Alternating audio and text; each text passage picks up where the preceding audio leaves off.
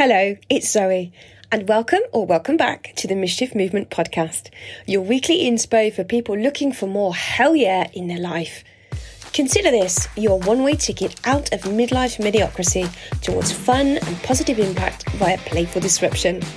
Wouldn't you love to wake up and feel like a total badass?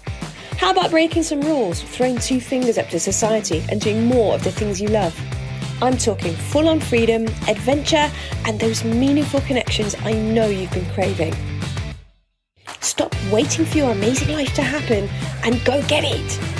I'll be picking the brains of some true game changers and mischief makers so I can share what I find and hopefully inspire you to shake things up, do more of what makes you feel alive, and boldly rebel against the ordinary.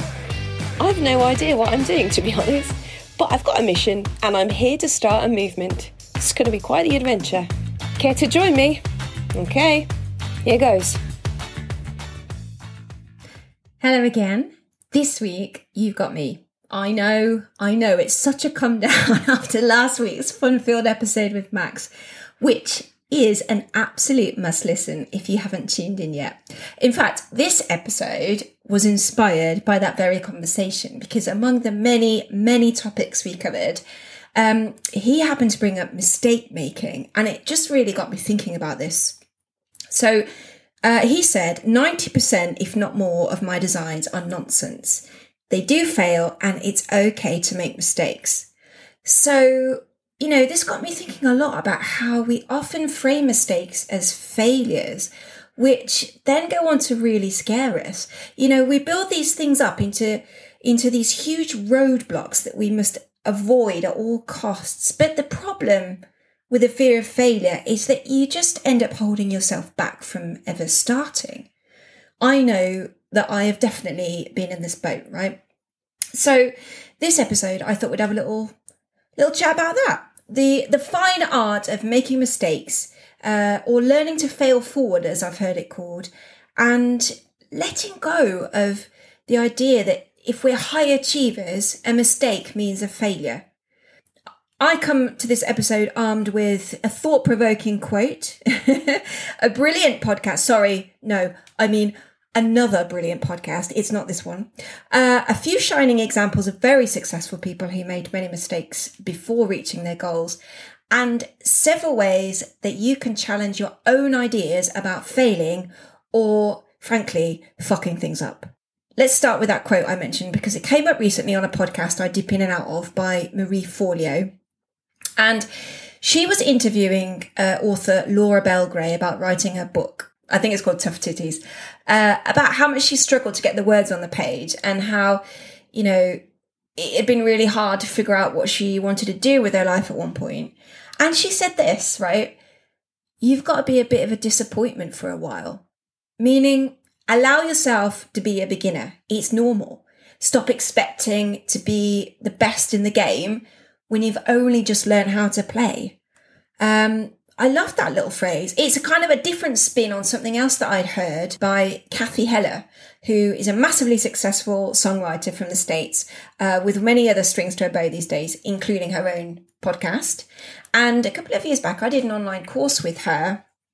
It was a lot to do with pressing go on that dream you'd always thought about pursuing, but you hadn't kind of had the courage to do yet.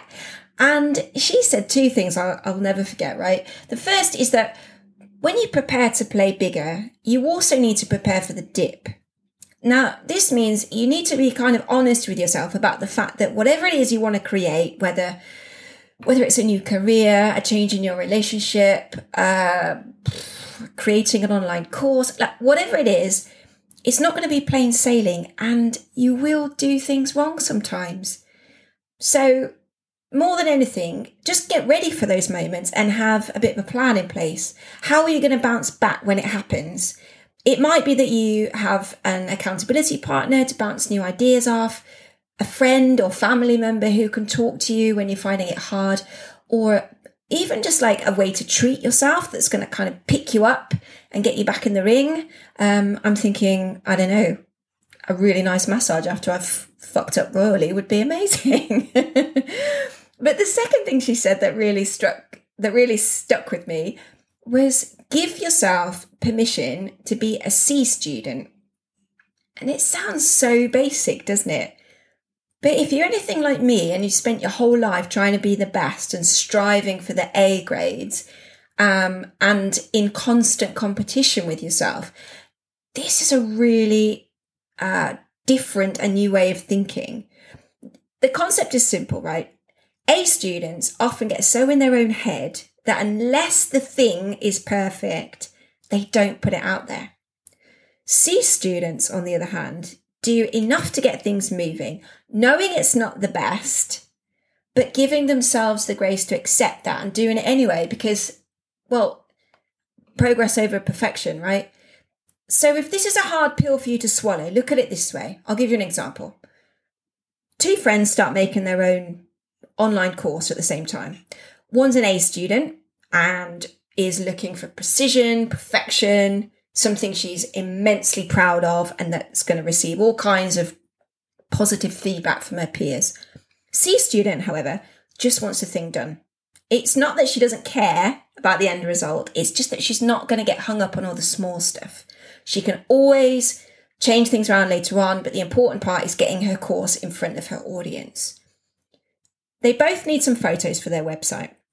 So C student moves quickly using whatever resources she's got. So that might mean some decent selfies and a nice shot from a wedding last year, and she uploads them. Good to go. A student can't find one she likes enough, decides to book a photographer to look super professional, forks out for a photo shoot, and then procrastinates over a dozen or so images for a week. Meanwhile, C student has already launched her course and bagged herself her first sale.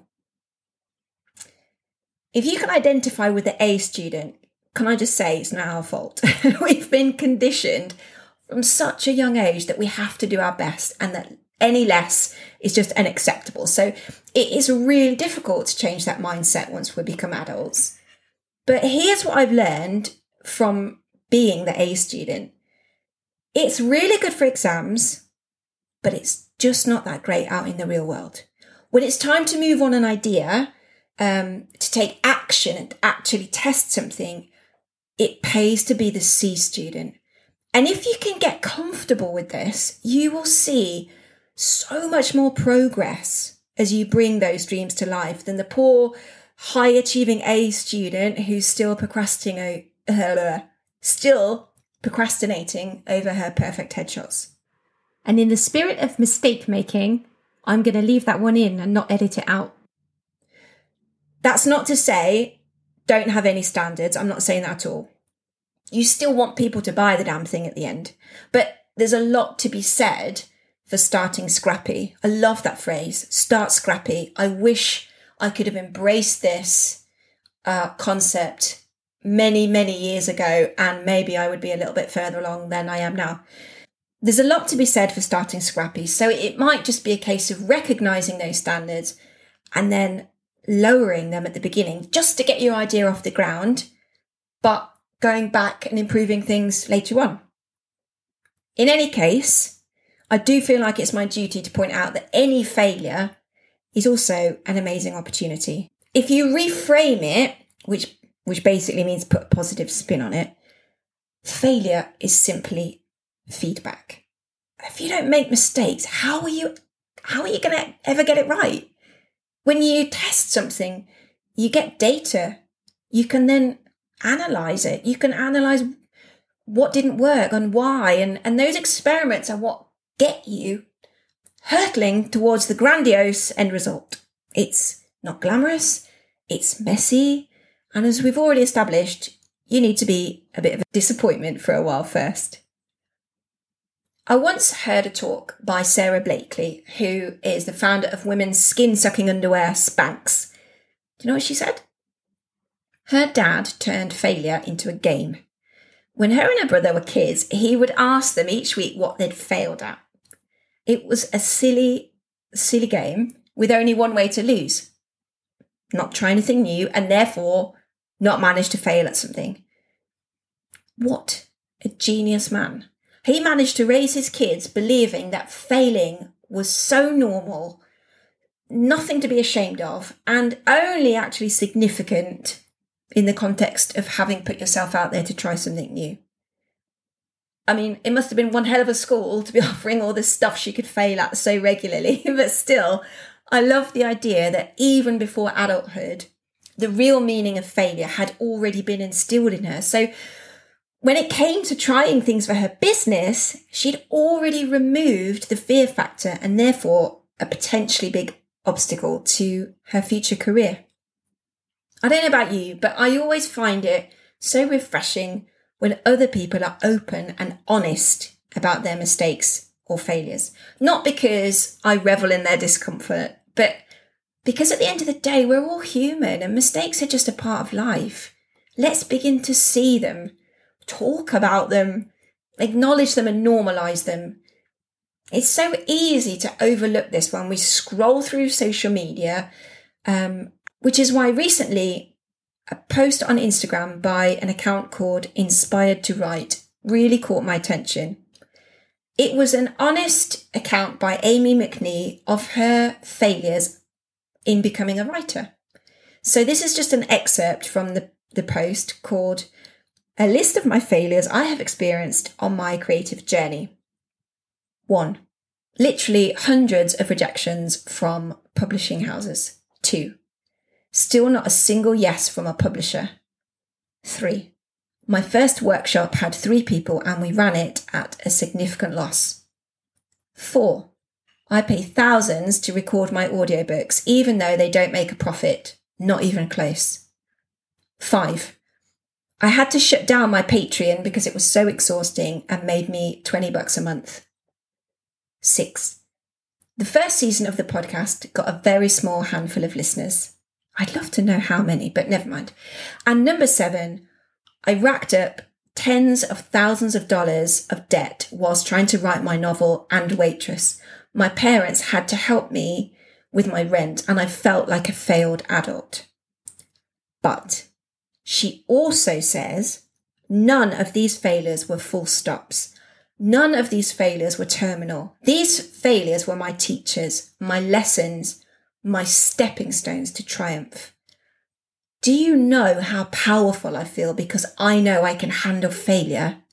Oh my God, I am unstoppable. I get goosebumps as I read that because I really feel it, It's, I love hearing that take on it. This idea that failures are our stepping stones to triumph. I find that really, really powerful. Failing builds resilience, and resilience is cultivated by putting yourself out there, by having a go, by making yourself available for rejection and brushing it aside if it does come.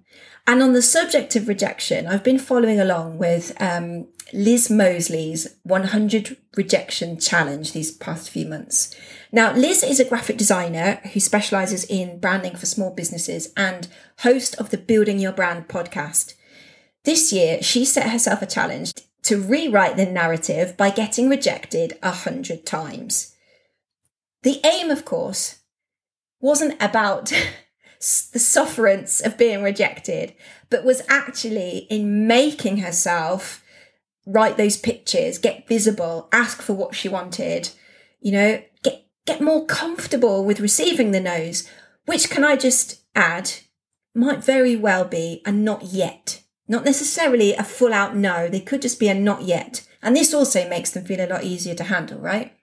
I actually got in touch with Liz and I told her about some of the little sayings that I use when I experience rejection.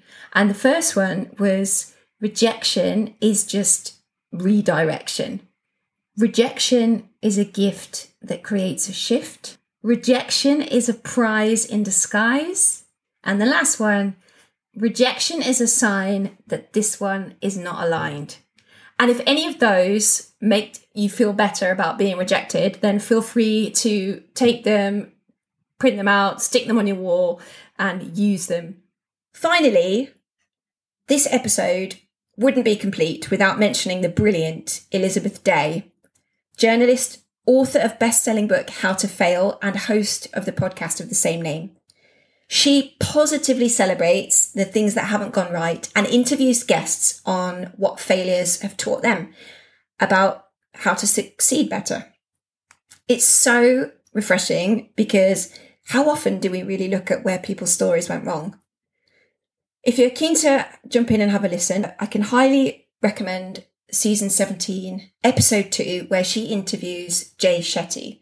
I have a lot of love for this man because he always has so much wisdom to share.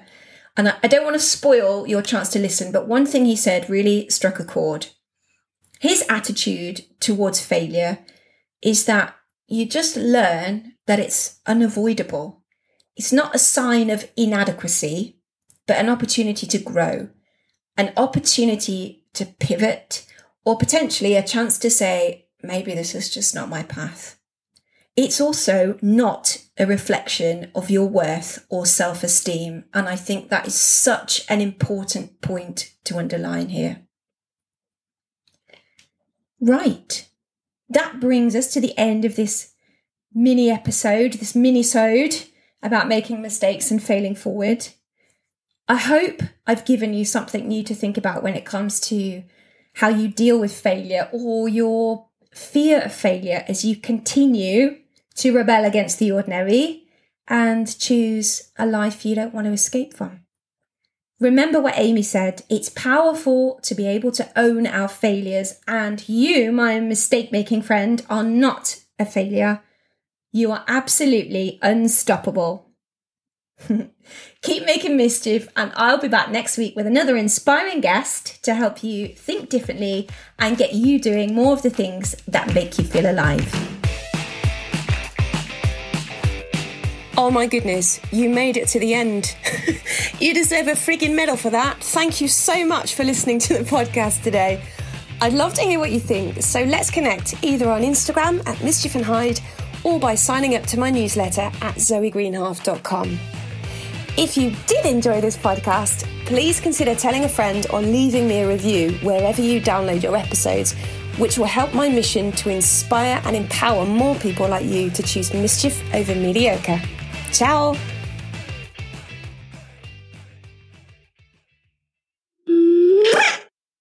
Elizabeth Day, author, journalist, and podcaster of the How to... fucking hell! Hi, it's Zoe, and I make a fuckload of mistakes. What a knob.